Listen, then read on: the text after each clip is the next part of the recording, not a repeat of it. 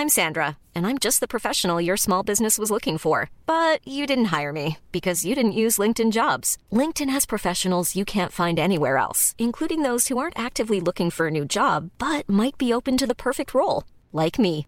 In a given month, over 70% of LinkedIn users don't visit other leading job sites. So if you're not looking on LinkedIn, you'll miss out on great candidates like Sandra. Start hiring professionals like a professional. Post your free job on linkedin.com/people today.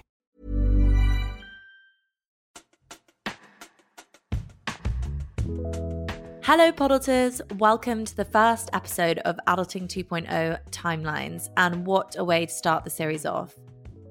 This week I speak to author, journalist and podcaster Shon Faye.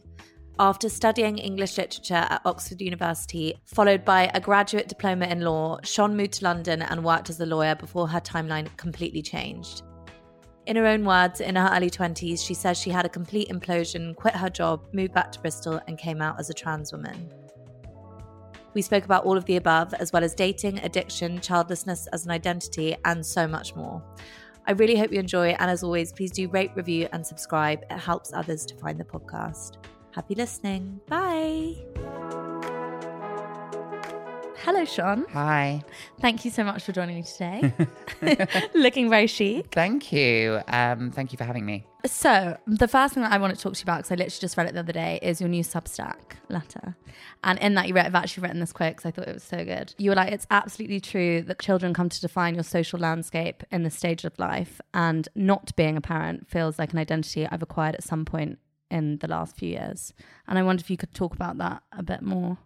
Yeah, sure. So I wrote, I created a Substack and wrote that post about the fact that I'm rapidly approaching 35. I turn 35 in a couple of months from when we're recording. And I am thinking a lot about it. It seems to be hitting me, not completely negatively, but it's hitting me a lot more than 30 did. I don't know why. I think it's because you really are out of the young person bracket when you're 35, and 30, it didn't feel like that huge of a step up. Whereas like with 35, I think, I'm thinking a lot about the age I am and where I'm at in life on the approach to that birthday. And one of the key things that I've noticed that has happened more in the last 5 years between 30 and 35 is that there is this huge reordering of your social circles around children, especially if you're a woman, you have mostly female friends, or a good proportion of female friends, because a lot of the women that I spent my 20s with have had children. And then people, whether they have children or they're planning to, children are a consideration that you're hearing all the time. Fertility, will I meet someone because I want to have kids? I don't think I want to have kids. Me and my partner have decided we're not going to have kids. It's just very much, it suddenly becomes a really crucial sort of reference points of conversation. I've always known I don't want to have children. I've always been quite clear on that. I've even walked away from relationships where that's come up because I'm so sure that I never want to have children. And suddenly that's something you have to explain, you have to justify. It's a point of conversation that people are interested in. And also it's even stuff like I have to sometimes, even with myself, remind myself, like when I choose things like, can I just go on a holiday now? Or maybe I'll move, or like maybe I could move to New York for a bit. Like all the things that may or may not happen. And I think, is this being like irrational or drastic because no one else is doing this? I have to remind myself, well, actually, a lot of the reason that people don't do this stuff is because they have kids and you don't. You write a bit about how this has meant that you've skewed some of your friendships to being towards people like in their 20s because they are freer and they don't have the burden of, super serious relationships or children. And I wondered if you were saying like you have to remind yourself, do you sometimes feel like it's a sense of shame you're getting for not acting in this almost like inverted commas responsible way, or doing things which just feel like they're for you? Do you know what I mean? Yeah, I do. Do you know what, I'm just going to go there with the basic example. It's like, I have a new appreciation for the fact that in Sex and the City, Samantha is 10 years older than the rest of them, which again, I loved Sex and the City when I was 16, didn't realize that now I'm actually older than Carrie is in the first couple of seasons.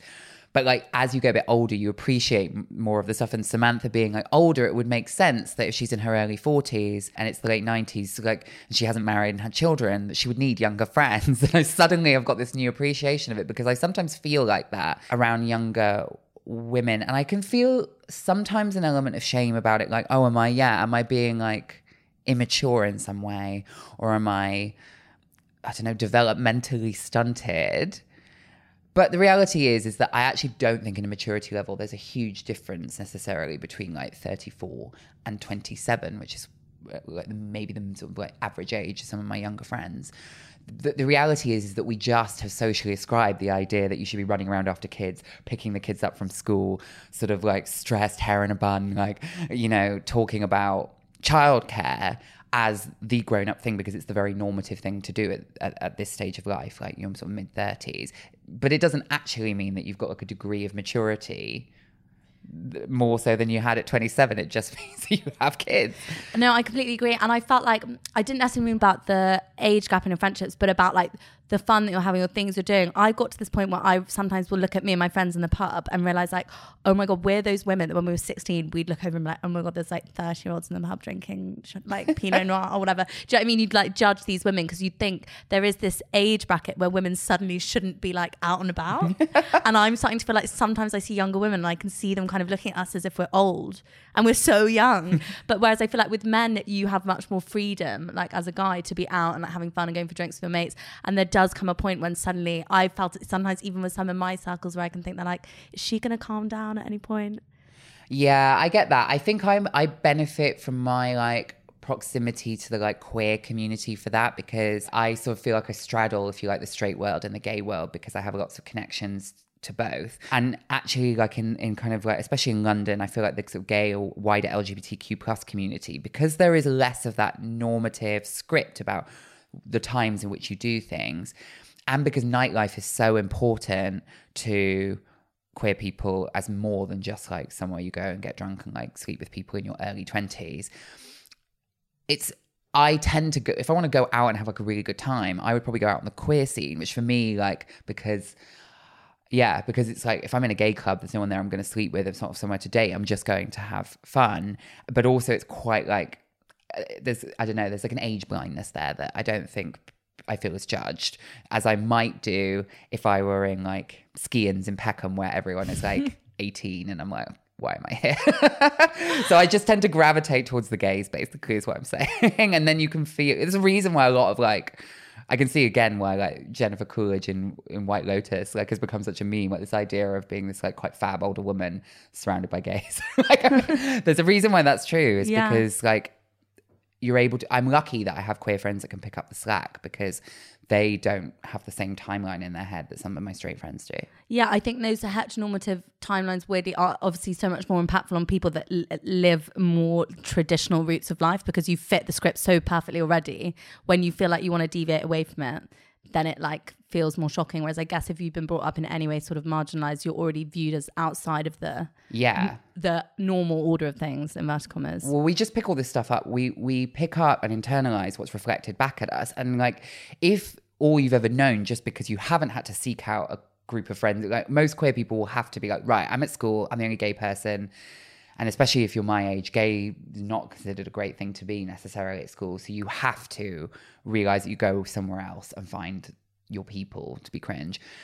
And I think the thing is, if you, from school, from uni, work onwards, if you've just always kind of found the people, actually, I don't know, I think some people float their whole lives never finding their people, like a lot of straight men I think do. From my experience of dating them, they're just with the same people that they were friends with, boys that they were friends with at school, and they have nothing in common with them. It's really sad.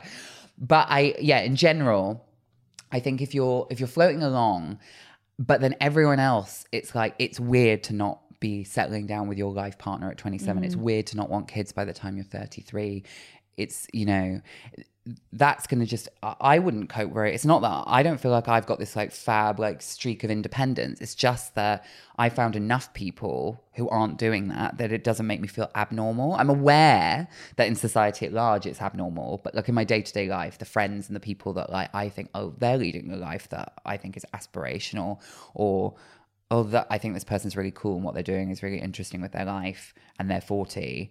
So it's like providing a possibility for me to do something that isn't like, doesn't have this narrative of unmarried, childless, floating around, still going out. You know, when's she going to settle down? I don't have those pressures. Yeah. It's funny because even when you don't want it, I remember when I was in my last relationship and I knew it wasn't working, I still was thinking like, well, we've been together for like 4 years now, so maybe we should be like getting engaged because we live together. And I, at the same time, was thinking, I think I'm going to break up with him. But then on the other hand, I was doing all this like mental arithmetic for like what the right point would be to like escalate this thing, just because it like that was fitting the narrative that was supposed to be happening. And there are so many other parallel universes where I could imagine I would have stayed in that relationship for those reasons. And it was absolutely the right thing to not do that. But I do think so many people make decisions based on these outsider information. Yeah, totally. I mean, I'm laughing because I have like a specific experience of that. I'll just lay it out for you. It's that like one of the sort of things about being like a trans woman when you date straight men is that because like a lot of straight men will have, there's a little bit of a stigma about whether or not you're calling to question their heterosexuality, all of that stuff. There's like an element of forbidden fruit that you're kind of like a slightly exotic choice, all a bit grim, but like nevertheless it's there. And one of the ways that it can manifest, I've noticed a pattern that I have, and I've spoken to some trans friends who've had the same thing, is I often find like on dating apps or whatever, I've ended up dating a lot of men where they've just got out of a really long-term relationship. And now it's like a red flag to me if I'm looking for something more serious, because I'm like, I think Dolly Alderton said this in an advice column to someone once about like some girl that realized she'd been a rebound. She was like, you're basically Lanzarote. Like you're the someone that they go like fun or whatever, like to get drunk, but they're not gonna be with forever. Yeah. And a lot, unfortunately, it's horrible, but like a lot of men will automatically would view me that way because I'm trans and because I lead outside the box. But one of the things that's interesting about that is from those like brief flings I've had with men where they've just got out of the 4-year girlfriend and they thought they were going to get married and all fell apart. And so they're like, and ultimately they'll go back to that, but like I'm a pit stop maybe on the way, and they see the periods between relationships as like not real. Right. And the girlfriends are the real bits. But it's interesting because I almost think it's the other way around. It's like, but what are the bits between the relationships telling you? Yeah. Because I think one of the things that they're sometimes attracted to about me is something that's like not part of that daily life. I'm not someone that they're friends with me. I'm not someone that like that they would meet through work. I'm not, I'm a sort of step outside the box. But what I find really interesting about talking sometimes when I've spoken to those guys and had slightly deeper post-coital sometimes conversations is you learn a lot about like this pathway that a lot of people, but like in this case men, see themselves on, and not really understanding why it's failing, and often not realizing, and they'll be like, oh, I was really unhappy with my ex for a really long time, but like we got engaged and then it all fell apart and I don't know why. It's like, because you probably just felt like you were doing it for other reasons. Yeah. It's like when and I actually had these yesterday, but it's not always really right with wingmen, but this one was, and they share like, this is a wife, this is a girlfriend. I do think a lot of people do have these really basic ideas in their head of I'll date this person, but they're not marriage material. Even if they are completely in love with this person, actually really well suited to them, they then add in all of these like outside metrics to calculate what's going to create the perfect person. And loads of people pick on details that are not actually useful to them. They're just what look right on the outside. Well, yeah, that's interesting. I mean, it touches on what my next book is about. I'm working on it at the moment. It's called Love in Exile. And one of the central themes on it is about how I've historically felt unlovable, and about how like trans women, like in a heteronormative society, we don't view ourselves as desirable partners, which can lead to all sorts of things. Like one, we pick bad men because we're just so grateful, or at least let's say me, I don't want to speak for other trans women, but like I have picked partners that necessarily didn't always treat me very well because I thought I was grateful that anyone was interested in dating me openly at all. I romanticized partners because they wanted to date me, all these things. But one of the things that I'm tackling in the book is that despite the fact that I have quite like radical politics, all that stuff, is that there's a big part of me that's always longed for the like really traditional, because I don't think it's open to me. Like, what happens if I just got married and became a housewife? Like, I don't cook. Like, why do I like, I don't want kids and I don't cook. Like, why do I have this fantasy of being a housewife? Like, it's almost like, what's going on there? But it's like, it's all being taken care of. And it's because, but these are like the antithesis of what my actual life is like, where I feel like I'm constantly having to like explain myself in the public sphere. I constantly have had to educate loads of men that like have dated me. I constantly feel like I'm doing all the legwork. And it's like the idea of just being completely passive, like being like Betty Draper in Mad Men or whatever. I mean, like this like slightly like miserable 60s housewife. Like, so I'm interested in like, where does that come from? Where these fantasies of something that I think I've thought I wanted at certain times and have really pursued, but I would actually hate in reality. And I think it's because, I don't know, like, I think I'm just really interested in the idea that, like, that's so drummed in, and if you're told that that's not open to you, it becomes really tantalizing. So to what extent am I craving something that I know doesn't even work for a lot of the people it is open to, like women who aren't trans, men who aren't trans, like, you know, like a lot of people get divorced, a lot of people are deeply unhappy. We know this in like their marriages. Like, I know all this rationally, so I'm craving something that I know isn't really working for a lot of the people that are doing it. But I think that's because we're taught that it's like the most special thing, like to be proposed to is to be told that, you know, someone has chosen you out of everyone, and to be a housewife is like you've got this man providing for you. And even I, again, rationally think, no, I know that I would hate that. I'd hate to have someone else be in control of my finances. I'd hate to have none of those freedoms. But I do have these fantasies as well sometimes. But I think it comes from the fairy tales and these old stories which are so imbued in the way that society talks about what love is, when so often it is actually just like a dressed up abusive relationship of control. Yeah. More often than not. When you were talking about finding yourself desirable and feeling like you weren't deserving of love, is that something that you've overcome? Or is that something you still have to fight? Yeah, no, it's something I still have to fight. I think I've come a long way with it. I'm actually, I'm having therapy right now specifically around that. I've had lots of therapy in my time, but I specifically went to a therapist a few months ago and was like, this is a missing piece, that I've done all this other work on myself, but the way I view myself around and in relation to men, I know is dysfunctional, and it always has been. And I need to look at that. And it was so interesting because I thought it was all to do with my gender identity, but actually it's much deeper. It's also about my parents' marriage, what my messaging about love was growing up. But also, like, I went to an all-boys English public school as a very feminine kid. And so I had this really odd thing where I was quite badly bullied. And I was there when, like, all-boys schools, like 14-year-old boys, it's like masculinity concentrate. And it gives you such a specific perspective on men and males, because they're boys at the time, but males, that actually made me realize, like with straight men in particular, like I have a residual like dislike of them and distrust. And so what it was leading me to is thinking like, but I still fancy them. So it's like, you know, this really screwed up thing where I'm like, I have to like, I can't really trust you with anything. I just have to make you like me. It's like I have to extract validation from you, which makes you behave in frankly insane ways and means that no relationship is really intimate or whatever. So I'm really having to look at that stuff. And by understanding where it's all coming from, I'm sort of trying to make changes, but it is difficult. I've just come off all dating apps and I don't think I'm going to go back on them. I think dating apps, I used to think they were great and I used to talk about how much I loved dating apps, even like 10 years ago, OkCupid and when Tinder first came about. And now I'm actually looking and I'm like, maybe I never liked them. I think it was just that they felt less like the risk of rejection was a lot lower, and that like there was a screen I could hide behind, and I'm a words person. And actually, I'm quite enjoying having to like put myself there at things and talk to men, because if I don't want to, then what's that about? Like maybe I have to I'm a big believer in having to sit in the discomfort sometimes. Do you think that when you're at school, what you were able to have access to, which maybe loads of like girls growing up don't, is when you can see sort of boys when they have that pack mentality and they're acting out and doing that boys will be boys stuff, which normally, thankfully, you wouldn't see unless you're in the inner circle. Because I like sometimes you hear it or see it and it is revolting, but luckily, like, do you think that's what you then would always go back to and think, is that the real person that you are behind this man that you're showing me? Do you think? Yeah, totally. I mean, like one thing my therapist said to me is it sounds like you think all men are still 14-year-old boys, and you've never really got past that. And probably it's true, because what happened with me, I mean, I was friends with a couple of the gay boys at my school, but like in general, and we were all like homophobically targeted, anyone that was femme or gay or whatever.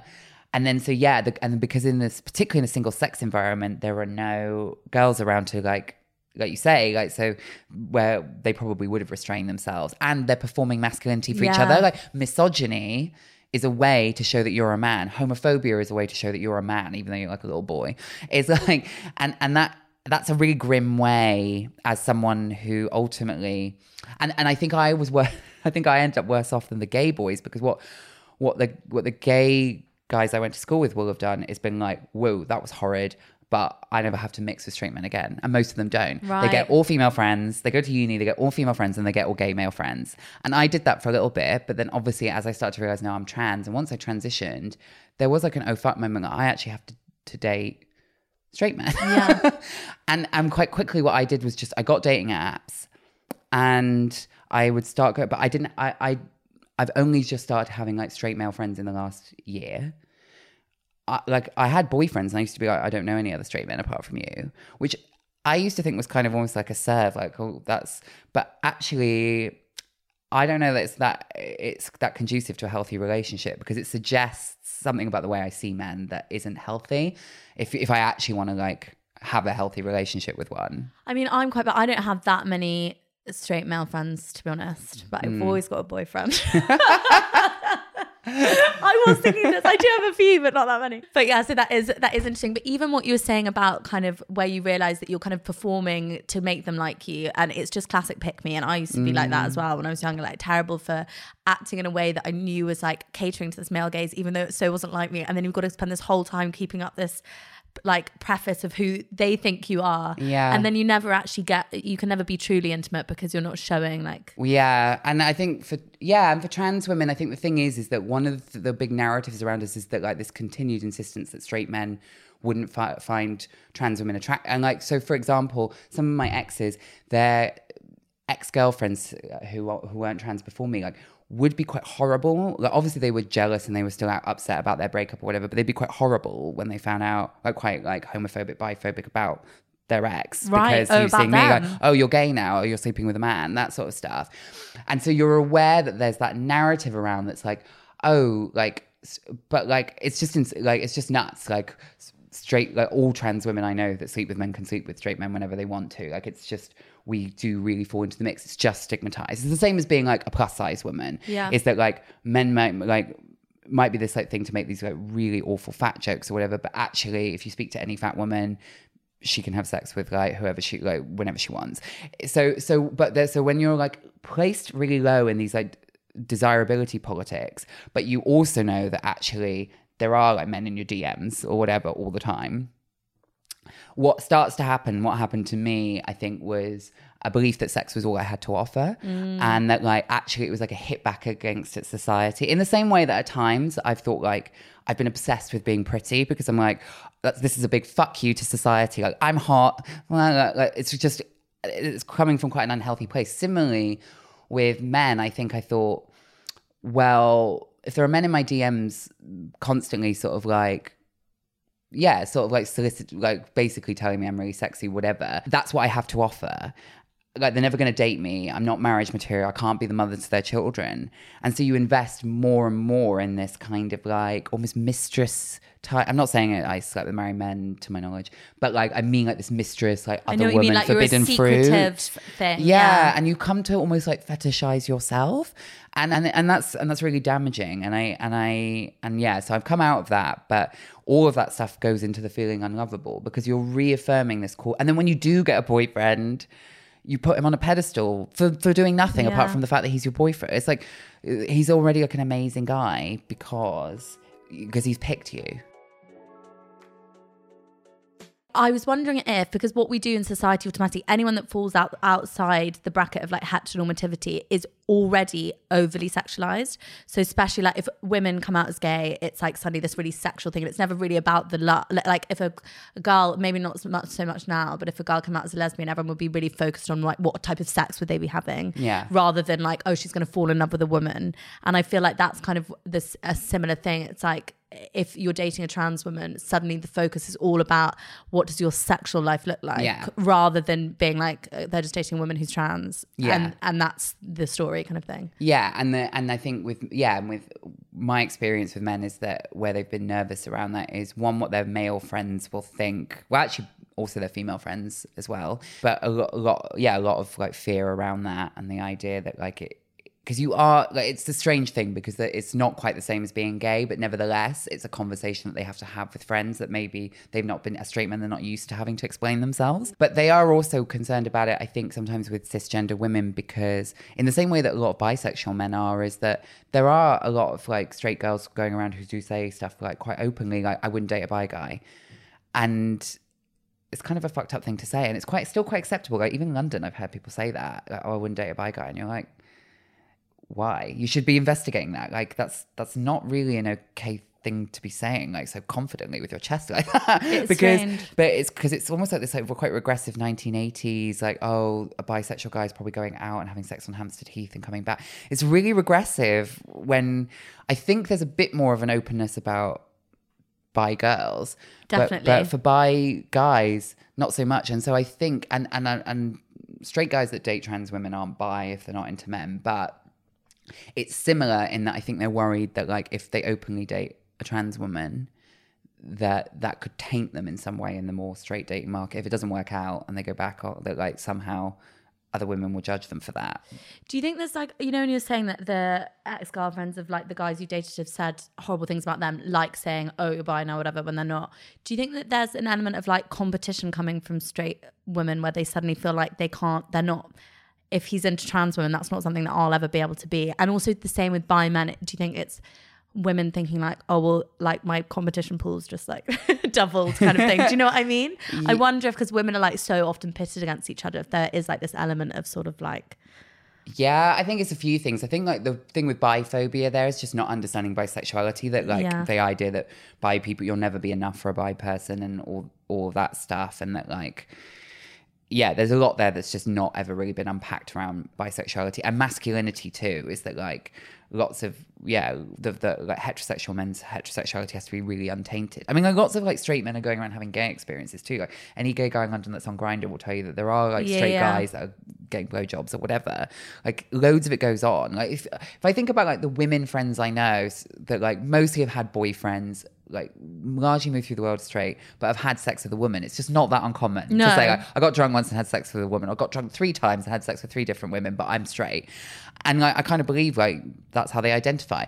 That's true of men too. It's just men don't talk about it. I think if a man said that, people would be like, oh, so it would be immediately you're gay. Yeah. Whereas women can like have loads of sexual experiences with women, and people are like, oh, that's funny. Yeah. Like there isn't that same. Yeah. So there's that lack of understanding around it. And then I also think like it's also about transphobia, is that I think for a long time, I think it's changing, but I think for a long time, like when I was growing up, like trans women, were viewed as objects of ridicule. And this idea that like, kind of like we're just like sort of gay boys pretending to be women really is what a lot of people thought of us. So that's like what people think a trans woman is. So they can't really buy into. So I think for some women it would be quite threatening to be like, oh, so the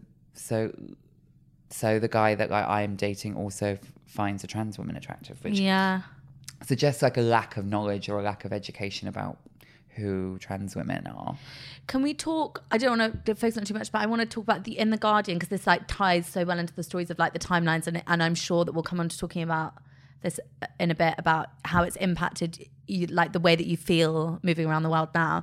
But there's a bit when you said that you had a complete implosion, quit your job, moved back to Bristol, and then you came out as a trans woman. And I imagine that point in your life, it must have rehashed so much of your timeline, so much of what you imagined was going to be happening. Yeah. Could you talk a bit about like at what age you were when this happened? Yeah. After university, I trained as a lawyer, and then I was living in London in my mid-20s, and I was a trainee solicitor in the city, training to become a commercial lawyer. And at that time, I had been out as gay since I was a teenager, like gay male, obviously, and was always like from university onwards, always very what we'd now call gender non-conforming, but no one used that language at the time. But like I used to like wear full makeup from when I was a teenager. I used to wear heels. I used to, like I just was always kind of considered like, I don't know, Shon is doing their own thing. And even for gay men, it was like quite, I stood out. And I guess I didn't, I'd never heard the term non-binary until I was about 25. And the minute I heard it, I was like, well, that's me. Because it just described what I had basically been doing with my gender for a long time. So I was sort of like, in the gay and the maybe non-binary space. But then I was going into this quite sort of corporate environment every day, just like in a suit and definitely just seeming like a gay guy. And I think what had started to happen, I'd been existing in this really gender fluid way pretty much from like sort of 18 onwards. But like where the gender crisis really sort of stepped up there was because of the physicality of aging, to be honest, is that your testosterone starts to, like, I was a really sort of I still look pretty young for my age now. And so when I was like sort of 19, 20, I genuinely could just wear makeup in a club and people wouldn't know if I was a boy or a girl. And I never realized that was something I was deeply attached to until what started to happen, obviously, is the testosterone was starting to win out and I was starting to masculinize. Right. And I started to become like deeply unhappy with my body and my appearance. And where I started to realize is that I was like getting more and more depressed about that. And I used to always think like the idea of being like an older man literally makes me want to kill myself. And I didn't necessarily share these thoughts with anyone. And it was even stuff like there was a point where I was advised like for my career that it would be better if I cut my hair and not have it long and present in a much more kind of like, you know, like short back and sides, like, yeah, I don't know, masculine suit way. I thought you were going to say wanker. Yeah, kind of that vibe, yeah. And all of that just like seemed so anathema to me. And I just realized I was on this path that was being led by my own body, that like I wasn't going to be able to be this like cute little androgynous late teenager for very much longer because I was, you know, in my mid-20s.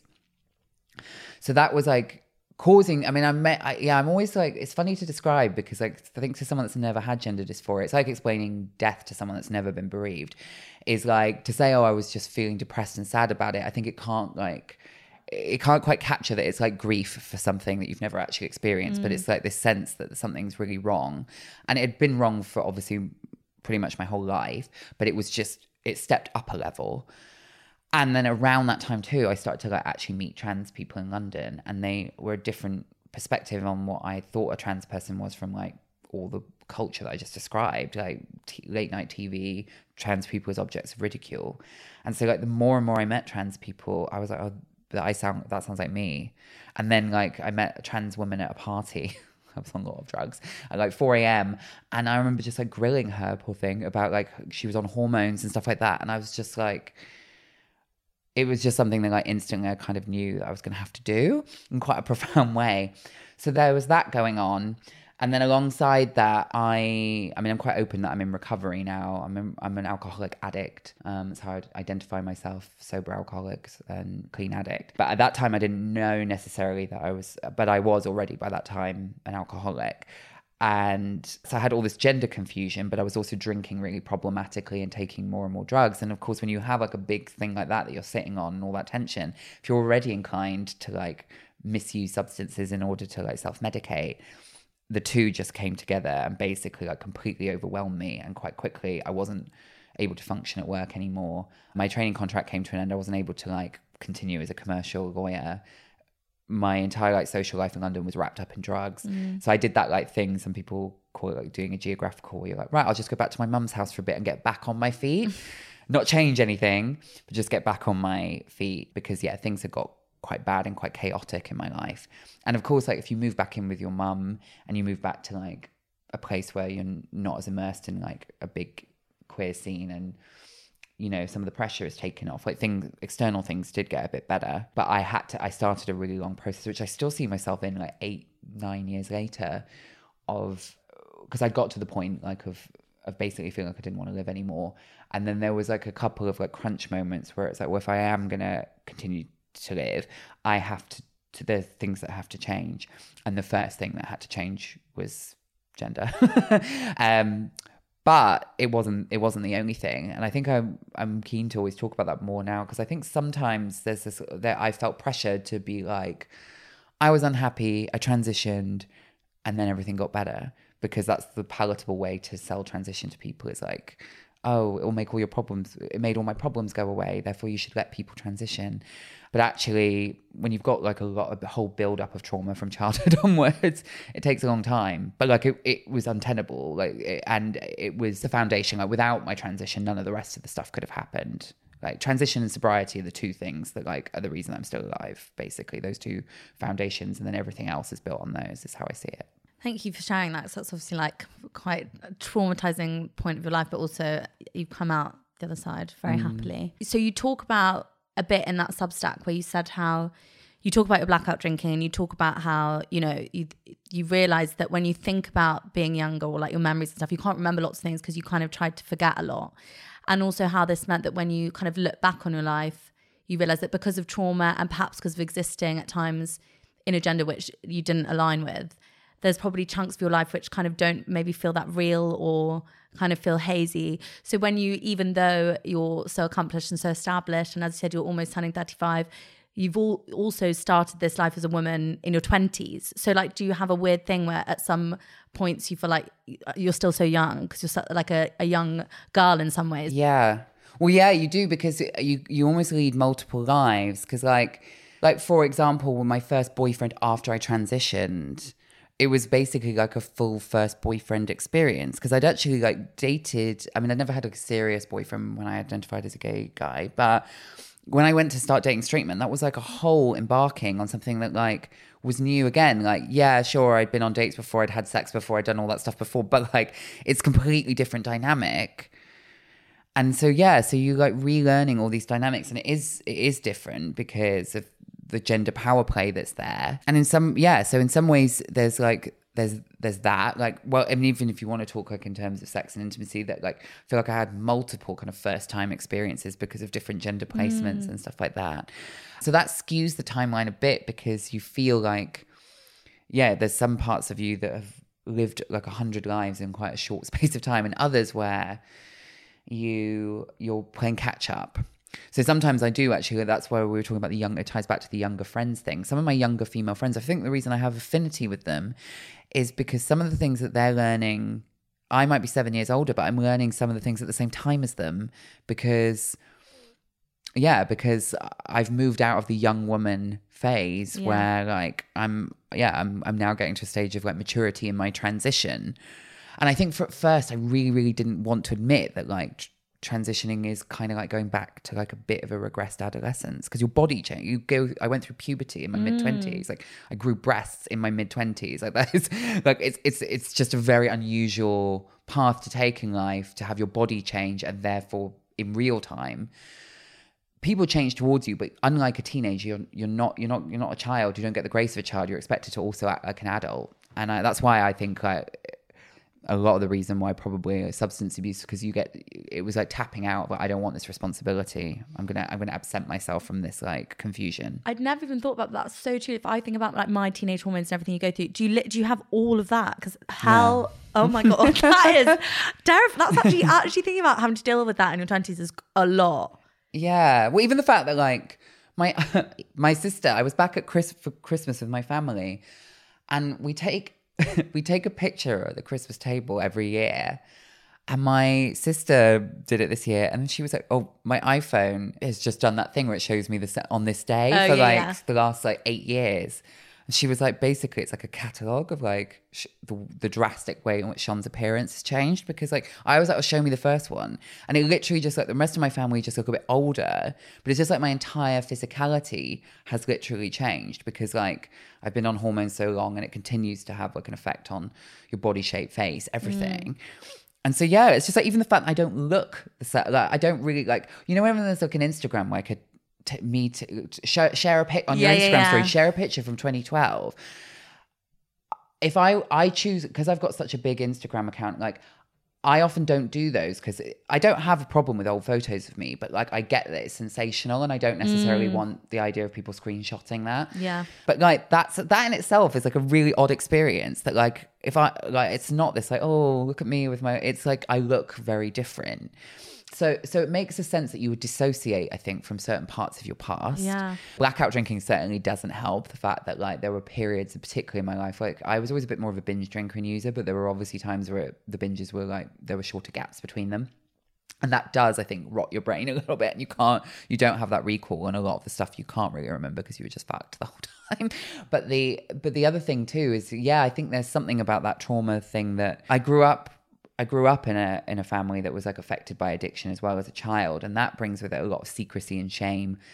And being a queer young person, as I say, what I talked about with going to school, is I think you build up this mentality like, don't look at the past, let's get on, we've got to move on now. And that's why it's so interesting learning about trauma. I know it's a conversation that seems to be really much more popular now on TikTok and other these platforms about trauma, and some people think it's gone too far and everyone's saying they've got trauma. But I think what I would have thought, if you'd asked me like 5 or 6 years ago, I'd have thought, well, no, there's nothing like, I don't think I have trauma because like I don't feel sad about things, but I don't remember anything, and I don't like, and I'm drinking all the time, and I find it really hard to relate to people. And then you actually like read about what trauma does to a person, and it's not this conscious thing like, oh, I'm really upset about that. Like I have no relationship with my dad, and when I was at university, I remember telling people that.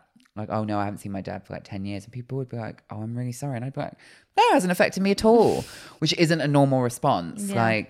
Like a parent leaving does have an effect. It should have an effect. And if it doesn't have an effect, it still has. It's just hidden. Yeah. And so I think that's what I have done a lot in my life. And I do think being trans, one of the things about being trans is that, and I do see this with younger trans girls now as well, like in their early 20s. It's this strange thing now that I have sometimes with younger trans women where I feel the age gap and I feel like I'm there to impart wisdom. But I think when you're transitioning, it's so hard to do. It's so expensive. There's so many hurdles, all this stuff. It's so easy it's such a major project. Literally, if you decide to medically transition, it's something that's going to be like almost like a part-time job for several years of your life. And you're going to have to raise a lot of money to do it too, because it doesn't happen really on the NHS. It's so easy to bank all your happiness on that. Like when I get this surgery, when I complete this surgery, when I get these hormones, everything's going to get better. And of course, that's not really true. Like it will make certain things better, but you'll also get new problems and you'll get new difficulties. And some of the stuff isn't going to be fixed by a surgery in the same way that like, if you were saying like in the same way that you get lots of cisgender women who think that changing their appearance is going to change their life, or like getting a new man is going to make them feel better about themselves. Like, you know, just feel like growing up is a lot. I feel like my sort of marker of what growing up is actually coming to accept again and again, the idea that like the more I expect external things to fix me, the more I'm going to be disappointed. And also that you never reach an end goal. Because I remember thinking I had therapy in lockdown. I kind of had a bit like you, where you suddenly realize you've got all these things inside of you that you didn't know that. I thought it was fine because I was in a good relationship, had friends, everything seemed to be going right. But there was little things where I'd react to certain things or things that upset me. But I was, for the most part, on the outside, I was fine. And then I had therapy and I was like, right, I've dealt with everything. And then as soon as I kind of got through all these really buried things, it's just a constant, like life is constantly unpicking things, putting stuff back together. You're never actually fixed or solved or better, because every single day there'll be a new thing. Yeah, and you could be thrown a curveball at any time by anything.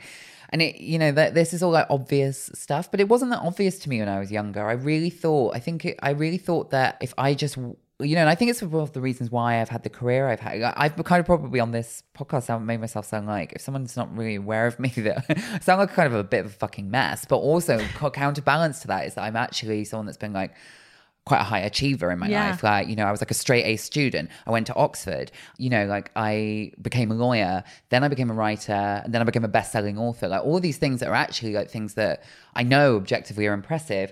But I do actually sometimes think like the drive that's made me do those things is the same thing that's made me quite self-destructive at times too, which is really believing like if I work hard enough and do all the effort and I pour myself everything into something, that it will fix something.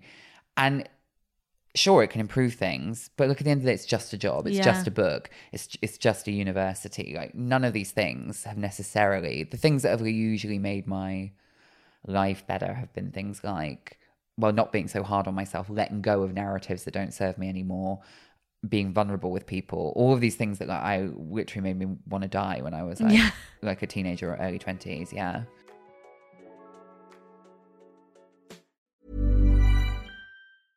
I'm Sandra, and I'm just the professional your small business was looking for. But you didn't hire me because you didn't use LinkedIn Jobs. LinkedIn has professionals you can't find anywhere else, including those who aren't actively looking for a new job, but might be open to the perfect role, like me. In a given month, over 70% of LinkedIn users don't visit other leading job sites. So if you're not looking on LinkedIn, you'll miss out on great candidates like Sandra. Start hiring professionals like a professional. Post your free job on linkedin.com/people today.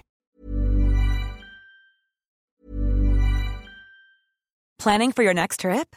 Elevate your travel style with Quince. Quince has all the jet-setting essentials you'll want for your next getaway, like European linen, premium luggage options, buttery soft Italian leather bags, and so much more. And is all priced at 50 to 80% less than similar brands.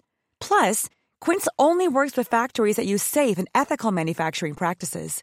Pack your bags with high-quality essentials you'll be wearing for vacations to come with Quince. Go to quince.com/pack for free shipping and 365-day returns. This might seem like a bit of a weird question. Obviously, the transgender issue, which I know you call it that because you found that phrase just very irritating and reductive. It was an incredible bestseller. It's an amazing book. And now you do fall into this category of being like an activist. And how does that identity fit with you? And like, how does that change your way of like viewing your life? Because being an activist is a really tough job. It means you're on like kind of this pedestal to talk about things. And it does mean in some ways you can't really rest. I don't know if that's the right way of saying it, but do you know what I mean? Yeah, well, I struggle with that because like I personally don't think of myself as an activist, and I try and like, it's so interesting because the term has become like so loaded because it's almost actually, there's almost like, I would say like a subgenre of like influencer activists where there's a lot of people, it can almost be like quite a commercially viable thing now to call yourself an activist. You know, there are people who it's a career path for them. And then there are like people who are doing the really unglamorous activism of like doing protests, making signs, sweeping church halls whilst people have like a meeting about what next action they're going to do at an airport or whatever to stop deportations. You know, that to me is what activism is, quite unglamorous. And so I don't really feel worthy of like the title activist when I think of those people. Right. And then I don't want to also be thought of as an influence activist because I'm like, no, I'm a writer. I want to be taken seriously in the writing kind of realm. So, I mean, there's a lot of semantics about what an activist is, but I do get like, when I have like professional bios or it's in a lot of like the way people speak about you. I know, and often if I get sight of like a bio before, I'll get them to take it out. Right. It's a block I have with it. Nevertheless, I do think because of the book I wrote, whether I like the term activist or not, that piece of work. Yeah, whether I like the term activist or not, what that sort of like work does is it still does all the things you described. It makes people want to put you on a pedestal. It makes some people afford you a certain degree of reverence. All of these things that I don't think I'm worthy of. It's why I've started to be more open since my book came out about stuff like my addictions, my mental health, the fact that I have spent a lot of my life, you know, being quite a self-destructive person and not always probably the healthiest person to be around in my youth. The reason I want to be open about that is because I don't want to be put on this pedestal where it freaked me out when my book came out that I was being spoken of like I was perfect. Yeah. Because actually one of the key things is that like they're tied. Is that like I wrote this book because I wanted to contribute something that's going to change the way that society treats trans people, because society treated trans people really badly until like 5 minutes ago, and it sort of screwed me up and it screwed a lot of my friends up. And so you can't, it's really weird when you get people and you put them on pedestals to a point where it almost makes it seem like they have to be perfect, when it's like, well, the whole reason that they're probably doing this is because they've been damaged in some way, which just probably means that they've not behaved like a perfect angel their whole life. So for me, it's really important, I think, to like have space for both. But what I've tried to do now, I think, is because I wrote one, you know, this very sort of definitive book, was partly to get that out of my system. And then it does allow me freedom to write about other things. Because now I feel fine saying, no, I don't want to be on a panel about trans issues. No, I don't want to like write your article for The Independent or The Guardian or whatever about trans issues. Like, I've literally written a whole book on it. You can leave me alone. Read that. Yeah. That was going to be my next question, because I think what, I guess in another roundabout way, what I was trying to ask was, in becoming a woman, which is, or like finally being able to present as the woman that you are, you then have to take on this responsibility of like being in defense all the time of your identity. And I wonder how annoying that must be, in that you've like reached the point where, you know, you've had your medical transition. And so you have got rid of that feeling where you are the gender that you are. And then you can't rest, basically, because then you have to spend the whole rest of the time explaining yourself or explaining women like you. Yeah, no, it's true. And I actually think it's only like in the last couple of years that I've got to a point where I've been able to like feel calm in that. I think it's just because now it's like, yeah, I'm sort of like, actually my transition now is so, like, my decision to transition was so long ago, and I'm changing pronouns and all that feels like sufficiently long time ago now that I'm a bit like, I think I just got bored of it. I'm like, this has been so long. I've been walking around being a woman now for like several years. There's also just a point where you're just like, everywhere I go, if I'm on the bus, if I'm in a shop, whatever, people are like she, her, you know, move out of this lady's way to their child, whatever, you know, it's like, I'm not going to go on and like have to justify like the fact that you think that like this is a new topic for you and you're not really convinced whether or not I'm really a woman. It's just, I think you just have to live enough of that time to be like, look, I don't really care what you think. Like, and also I think it's that I just don't mix with people who aren't like sort of to grips. I don't have big conversations about being trans with any of my cis friends because I just assume that they're like up to speed. Yeah. So it's just not the things we talk about. And that's why I found like this break from dating it, because I'm like, I don't now at this point, there were men that I dated in the past where I was having these deep, like having to give them, like sending them YouTube clips and stuff like that. Like, you know, watch this, you know, oh, I'm gonna have to talk to your sister about this. And, you know, this is how you explain it to your sister or whatever. And at this point, I'm like, who has the time? I don't have to do this with my sister. I don't have to do this with my friends. Why do I have to do it for some guy's friends? Like, he should be doing it, or preferably, they should be there already. They should be there already. Yeah. And so I think where I'm getting to with that is that I've just got to a place of like ease with it now. And I think the book, it was weird when my book came out and doing a book campaign and going and doing like BBC Politics programs and doing mainstream interviews, because it really was like my gender identity was my work. Like, it was not something I ever talked about or like, you know, was there in my social life. But then it would be almost like, right, I'm gonna pick up my briefcase and go into work and be trans today. You know, it's this like really peculiar thing where you're almost like being gay for pay. It's like, you know, being like trans for like, this aspect, because that's what people wanted in the relation to the book. And now I've just come out of that publicity cycle and I'm working on a book that's not really anything to do with that. And like I really don't talk about it as much anymore. And but I can still see like there are some, especially younger trans women who get really, really, I understand it can be so all-consuming, this like fear, especially with what's happening in the country at the moment, the government, about how anti-trans the mood is, this need, whether it's on Instagram, Twitter, whatever, to like constantly be explaining yourself. And I'm just like, just don't. Would you say, because I find this with loads of things, but would you say that online is actually not that reflective of like the wider world? Like you say, you can move around in life and no one's looking at you thinking anything. I mean, but if you said, like, if you're online, it seems so much more hostile. Do you think that's true, or do you think it is? Yeah, no, I think it is more hostile. I mean, people will say things they'd never say in person, but also people band together. Yeah. And there's like an obsessive element to some transphobia online, especially on like Twitter. It's just I think it's become like, I was looking at it weirdly, because like weirdly people like Lawrence Fox keep coming up on my freaking Twitter. I think it's people like retweet them. And it's like, it's the same as like the anti-vax people. It's almost cult-like. It's actually nothing to do with transphobia. It's almost like become a war in of itself, but it's lost sight. It's like, I don't really understand it, but there's all these specific, especially like media type women who are in their 40s and 50s who've just become obsessed with writing these articles, and it feels tribal from their side. I think that's true. And I think it's just not my experience. I mean, like there are contexts, like, you know, there's volunteer work I do, there's a couple of things I do where I step outside of my comfort zone and I mix with like the people that are not like young millennials, left wing, queer or queer adjacent people in Southeast London, whatever. Like I step out of my bubble, basically. You know, like there's a couple of volunteer things I do with like older guys, like proper like Cockney EastEnder types who are like in their 60s, and I don't know, like I've just actually generally found that they're fine with it. Like they know, like, you know, they don't, because they are so unfamiliar with trans people, I do normally have to tell them. I'm always like, I assume from my like slightly husky voice that's coming across, but sometimes it's like, no, they just genuinely don't. And they're just like, you know, they're not going to say, like, they might just be like, they're just like fine with it. I want to talk about, first of all, about the book, about finding love and also being childless by choice. And what do you imagine?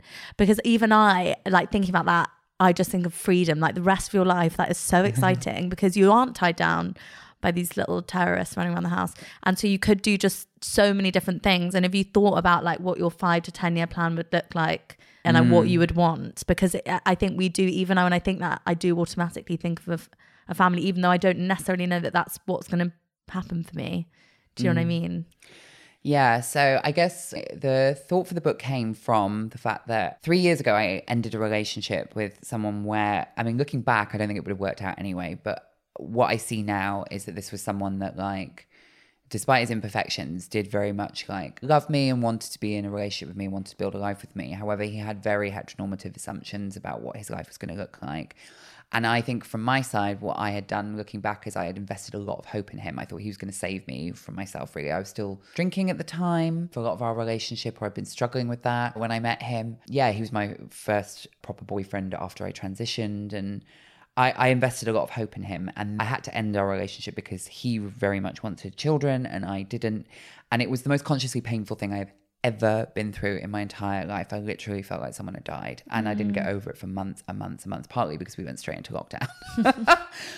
And I was just blindsided, and I really didn't know. Like, I'd sort of broken up with people before, and I'd also spoken to like female friends on the phone, and I literally was like, felt like I had to go around calling people being like, I'm so sorry that I was not that bothered when you like broke up with your boyfriend 5 years ago, because I didn't realize it felt like this. Pain, like, it's so painful, and it was like all consuming. And so the reason that like having something like that happen to you where it's like, and I've been through, as you've probably picked up, I've been through quite a lot of shit, so like for that to really stand out as so painful, what I realized is often when a relationship like falls apart, like sure, he was a nice guy or whatever, but he was just a man, is that like what often is so painful is that it's the dreams that you had dying. And with him, I guess I'd invested so much in him that what that end of that relationship meant is that, I was back to square one with like, what do I do now? And I was 31. Yeah. COVID obviously threw a spanner in the works of everything, but I was like, what am I doing with my life? Because I just thought, well, I've got this boyfriend now. We're probably going to like move in together and all that stuff. And that, so you get to that ground zero.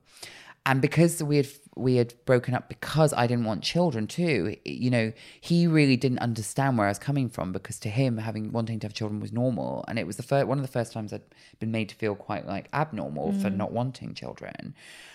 And I think like getting over that breakup and then, you know, working out what is my life going to look like now? How am I going to lead a happy life? And crucially, how am I going to make sure that like I'm not clinging, even if I get into a relationship again, I'm not clinging so desperately to someone like that, so that like it's a bit healthier, less codependent. I think, it made me view again like what does actually not having children look like, because it was something that I just never wanted and I'd never been made to feel unusual about it. But like, it does mean complete freedom. But also I think what it made me realize is, well, what my experience of it there was that I had lost someone because of it, because it meant that actually there was a whole host of people that when you are like committed to being child free, there are a whole host of people that you cannot date. And I was like, for fuck's sake. So like, you know, and I still sometimes think this, it's like, I'm sober, right? So I cannot date someone that loves to get on it and drinks loads. I just can't. Like, it's not going to be good. They don't have to be sober, but they can't be a big drinker. I'm trans, so I have to be someone that's like woke about trans issues, knows that this, you know, is like not going to be like ashamed, whatever. Oh, and now I also have to think about this. I have to, someone that's, doesn't want children and isn't going to like, there's not going to be that anxiety. So it was like, this is yet another thing I'm going to have to manage. But what I've like tried to do is like you say, describing the freedom aspect to it, is to like, you can turn all those things out, is you have to see those things as like a source of abundance. Yeah. Is like one of the joys of being like a sober person is that you get to be like in a society that's constantly encouraging you to like tap out and not be present. You are present in your own life, and that's got its own kind of thrill too. And like it makes you so conscious, and you have to be so present in your own life the whole time if you're working like properly at your sobriety, that it does give you the opportunity to be properly connected to people in a relationship in a way that you haven't before. Not having children means that you have to form a basis that isn't everything we've talked about is like, this will be a good dad for my kids. Yeah. Like, that's not the basis on which I'm going to have a relationship with someone. And I don't have to. And what I am free of is that I am not a 34-year-old cisgender woman who really wants kids, who has this panic that my body is going to turn on me. And I feel like, right, he seems fine. Launch on, let's get the sperm and see how it goes, which I do think like is, maybe they don't think that's what they're doing, but I do feel like that's what some women do. I know, I do think it is, because it is that panic thing. And what's interesting as well, I was thinking, if you're dating men that are the same age as you, if they want kids, this is the age. Whereas at 25, 26, you could be going around saying, I don't really want kids, and I'm like, that's fine, because they're not actually like, no, they don't want it. But this age, 35, I think, is when men, if they want children, that's when they're sort of like right, okay, I'm gonna have kids. Yeah. But like, what do you think about, because I went through this after my ex and I still don't know if this is true. I was like, maybe I don't believe in long-term love. I'd kind of had 2 longish relationships and they always seemed to kind of, for me, start like wearing or not working anymore after about 3 years. And I was like, maybe we're just meant to be have like loads of concurrent 3-year relationships, and maybe that's like how it would be better to be, and I'll just be like the rich auntie that has loads of chihuahuas. Like, do you see, what are you viewing love like? Are you still thinking about, you want long-term love? Because often long-term love is bound around children again, and like the need to be together for longer. Or are you open to, you know, shorter relationship? Like what are you viewing love as? I think it is, you have to remove all those expectations. Yeah. And I think I have the opportunity, what the child-free thing, the sober thing, the trans thing, and not being in the heteronormative space all do is like they remove a lot of burdens that other people have to carry, is that I have the freedom to make my life, and I'm lucky as well, I'm privileged. I have money, I have a career, all that stuff. So it's not like, thanks. So I have like an opportunity to like create the life I want. And I think one of the things I'm looking at for the book, so my book is quite political, is I look at like, where do these like ideas come from? And like romantic love, right? Like the philosopher Alain de Botton says that like we basically, like all of our ideas about what love is are like 200 years old, because they come from this like idea that you'll have a soulmate who you'll recognize by instinct. Like these were like all invented in like late 18th century France by poets. It's the idea that you know, because like 500 years ago, the idea that you would be in love with the person you were married to would be insane. Yeah. Like it was like a dynastic thing, or like if you were a peasant, it was because they owned the strip of land next to you. Yeah. So like this idea that you should be truly in love with your partner is like actually quite old, and like it never really worked out for women. Like I don't feel like women are grandmothers' ages, and a lot of them did not have a great time. They just couldn't leave their marriages. So like a lot of our ideas about romantic love are quite new, and then alongside that, what they all say is that like we'll be able to do it all on instinct. You'll meet the one and it will just be right and it'll be easy and stuff like that. And then when it gets hard, people are like, oh no, love's hard work. But what we're never really told is like actually what Alain de Botton, the philosopher, says is like love is a skill. Is that like actually it requires like a high degree of like, to make it work in a healthy way, if you want like a healthy, fulfilling partnership, it requires like a willingness to change, a willingness to compromise, constant communication. And to be honest, I swing sometimes when I hear all that. I'm like, oh, I don't know if I can be bothered. Like when your own life is quite good single, you're like... Yeah, taking responsibility. But that's like what Bell Hooks says, isn't it? She said that love is a verb, not like a... Yeah. And I think that is really true. But I get this as well. You know, people go, marriage is such hard work. And I'm like, God, really is it? Because like... Is it? Or are we just, like you said, making excuses for relationships that fundamentally don't work? But we're like, well, that's what, you know, marriage is a chore. And I do sometimes wonder, sometimes I look at like, you know, there's a really good book called Love Factually, and she talks about the 3 stages of love. You have like lust, something else, then you just have like where you're just basically like partners and friends, and it's like having someone around, and that's like the end stage of love. And I was like, I don't like the sound of that one. I'm like, I don't know if I can wait that long and then get there and then that be it. Like, what if I never fall in love again? Because I love falling in love. Yeah. Do you know what I mean? Yeah, no, totally. And I mean, it's so interesting, isn't it, that I think, again, like if you look on Instagram now, this is a conversation that I think people, especially women of our generation, seem to be having more and more.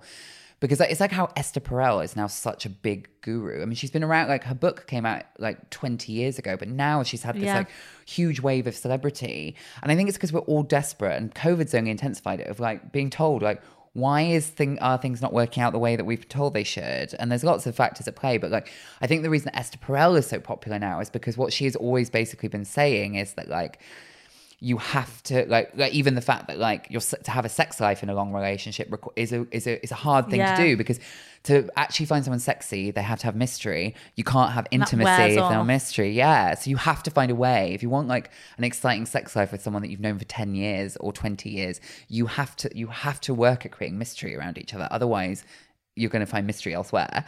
And that all like kind of makes sense. But it's just amazing that like, yeah, I think one of the things that she says too is that we're expecting as well, what's changed is that friendship hasn't changed that much. The employer-employee relationship hasn't changed that much in, say, the last century. But what we expect from marriage and relationships really has. Like, we now increasingly, we don't have churches anymore. We don't have like this wider community often, especially in big cities, of like lots of people there to provide you with care needs. And you don't have like the grandparents living in the same house as the grandchildren or whatever. We don't tend to be able to look after our older people and people getting older and all that stuff.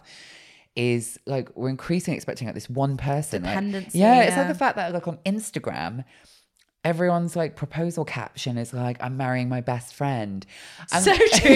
You're like, that's great, obviously. But like, it's weird that you expect it to be like, oh, this is my best friend who I also fuck, who also like supports all my ambitions, who like is also going to like be my emotional resource and my therapist, and like is going to be there if I get sick. And it's like, that is a lot for like one person to carry for like more than a few years. It's loads. I remember seeing someone saying this, like, you don't just have one friend, often you have loads of different friends, and one of your friends will be like, oh, this mate I always go out with, this is the friend that I ring when I'm stressed, whatever.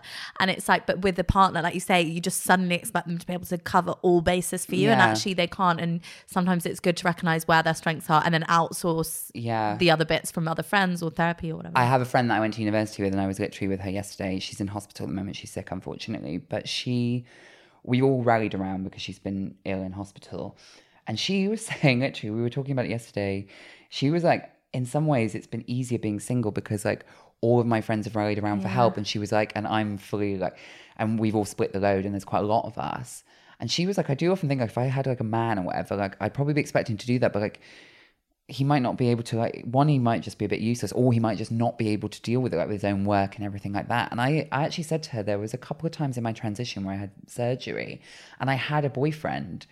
And it was the saddest thing ever because like just through like not being that like clued up, they just like wouldn't come and meet me after I had like been discharged from hospital. And there's nothing lonelier than when you have an expectation of like a boyfriend and they don't do something for you. Whereas now, if I was in a hospital having surgery, I'd be like on the WhatsApp group being like, right, who's coming around that night when I'm on sedatives to like cook me a meal. And I would feel like I was like, I'm not alone in the world. Whereas there's nothing lonelier than looking to one person, that person fails you. Oh, absolutely. And I've been thinking about this lately, like after my breakup, I think, and especially when I was growing up, I put a lot of emphasis on romantic love and boyfriends because I wanted them to I thought they made me more important, or like men were kind of the only people that could validate me as like a credible human, because it meant that I was like attractive and someone was romantically interested in me. And I didn't always put as enough like stress on my friendships.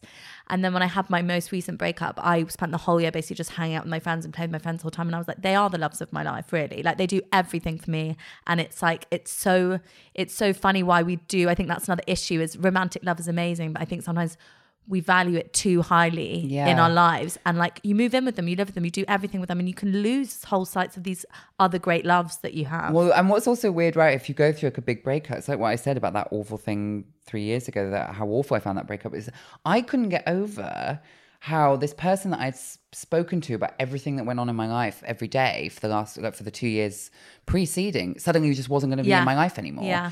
And then you look at like, now I look at like friends, and it's like, think about like how many people I've dated in the time that I've known this person. It's like, you're someone that like, of course it's not as the immediate intimacy of a relationship. And I'm not saying that's replaceable. And I'm not saying like down with all relationships, just around friends. But like, yeah, like some of these people, like, you don't, and friends come and go too. Sometimes you like friendship breakups can be awful too. But some of these people have had much more longevity in my life. And when you go through one of those like awful breakups where you really love the person and then they just when you go through like one of those awful breakups where you really love this person and then for whatever reason, as I did, because it was a compatibility breakup, I knew that the only way to respond to that, because we were still in love with each other, is that when you're still in love with each other, you absolutely can have no friendship. You can't have any contact. Yeah. So that is really surreal. And it only takes like, I feel like one of those to permanently be like, look, I might get in another relationship again. I might hope it works out, but I'm not going to like forego all my friendships because it could happen again. Absolutely. Like, you've got to like, it's not being like pessimistic about the fortunes of your relationship to think not putting all your eggs in one basket. And I think also, and we'll try and leave it on this side, so I've been picking your brains for ages, is that with relationships, I think every single time we get into one, or maybe not everyone, but I guess quite heteronormatively, you get into it, and because they're the one in that moment, you're like, this is going to be forever. Whereas sometimes the best relationships come from when you're just like, I'm just enjoying this as it is and trying not to plan too far ahead. Because like you said, what happens when you break up is you don't just break up with that person that moment, you break up with like the 40 years in your head that you've planned, and like the house you're going to live in, and the relationships that you're going to form with other friends, and all these like fantasies. And actually like I realized there was no such thing as the one on my like 8th boyfriend. I was like, wait, they've all been the one. They can't all be the one. Yeah, I know. I mean, that's why I guess people sort of like romantic is always like, people say hopeless romantic. Yeah. Because it's almost like hopeless, it almost implies that it's like a bit of a kind of like, oh, poor you thing. But yeah, I mean, it's tough. I don't know that I would ever. It's hard though, because I've been single now I've been single for 2 years. There's not been anyone, let's say, that like I've been in love with for 2 years. And so when you have a long period like that, you actually you forget like how intense falling in love can be. Yeah. So like now I'm a bit like, when you said that, I was like, well, come on, babe.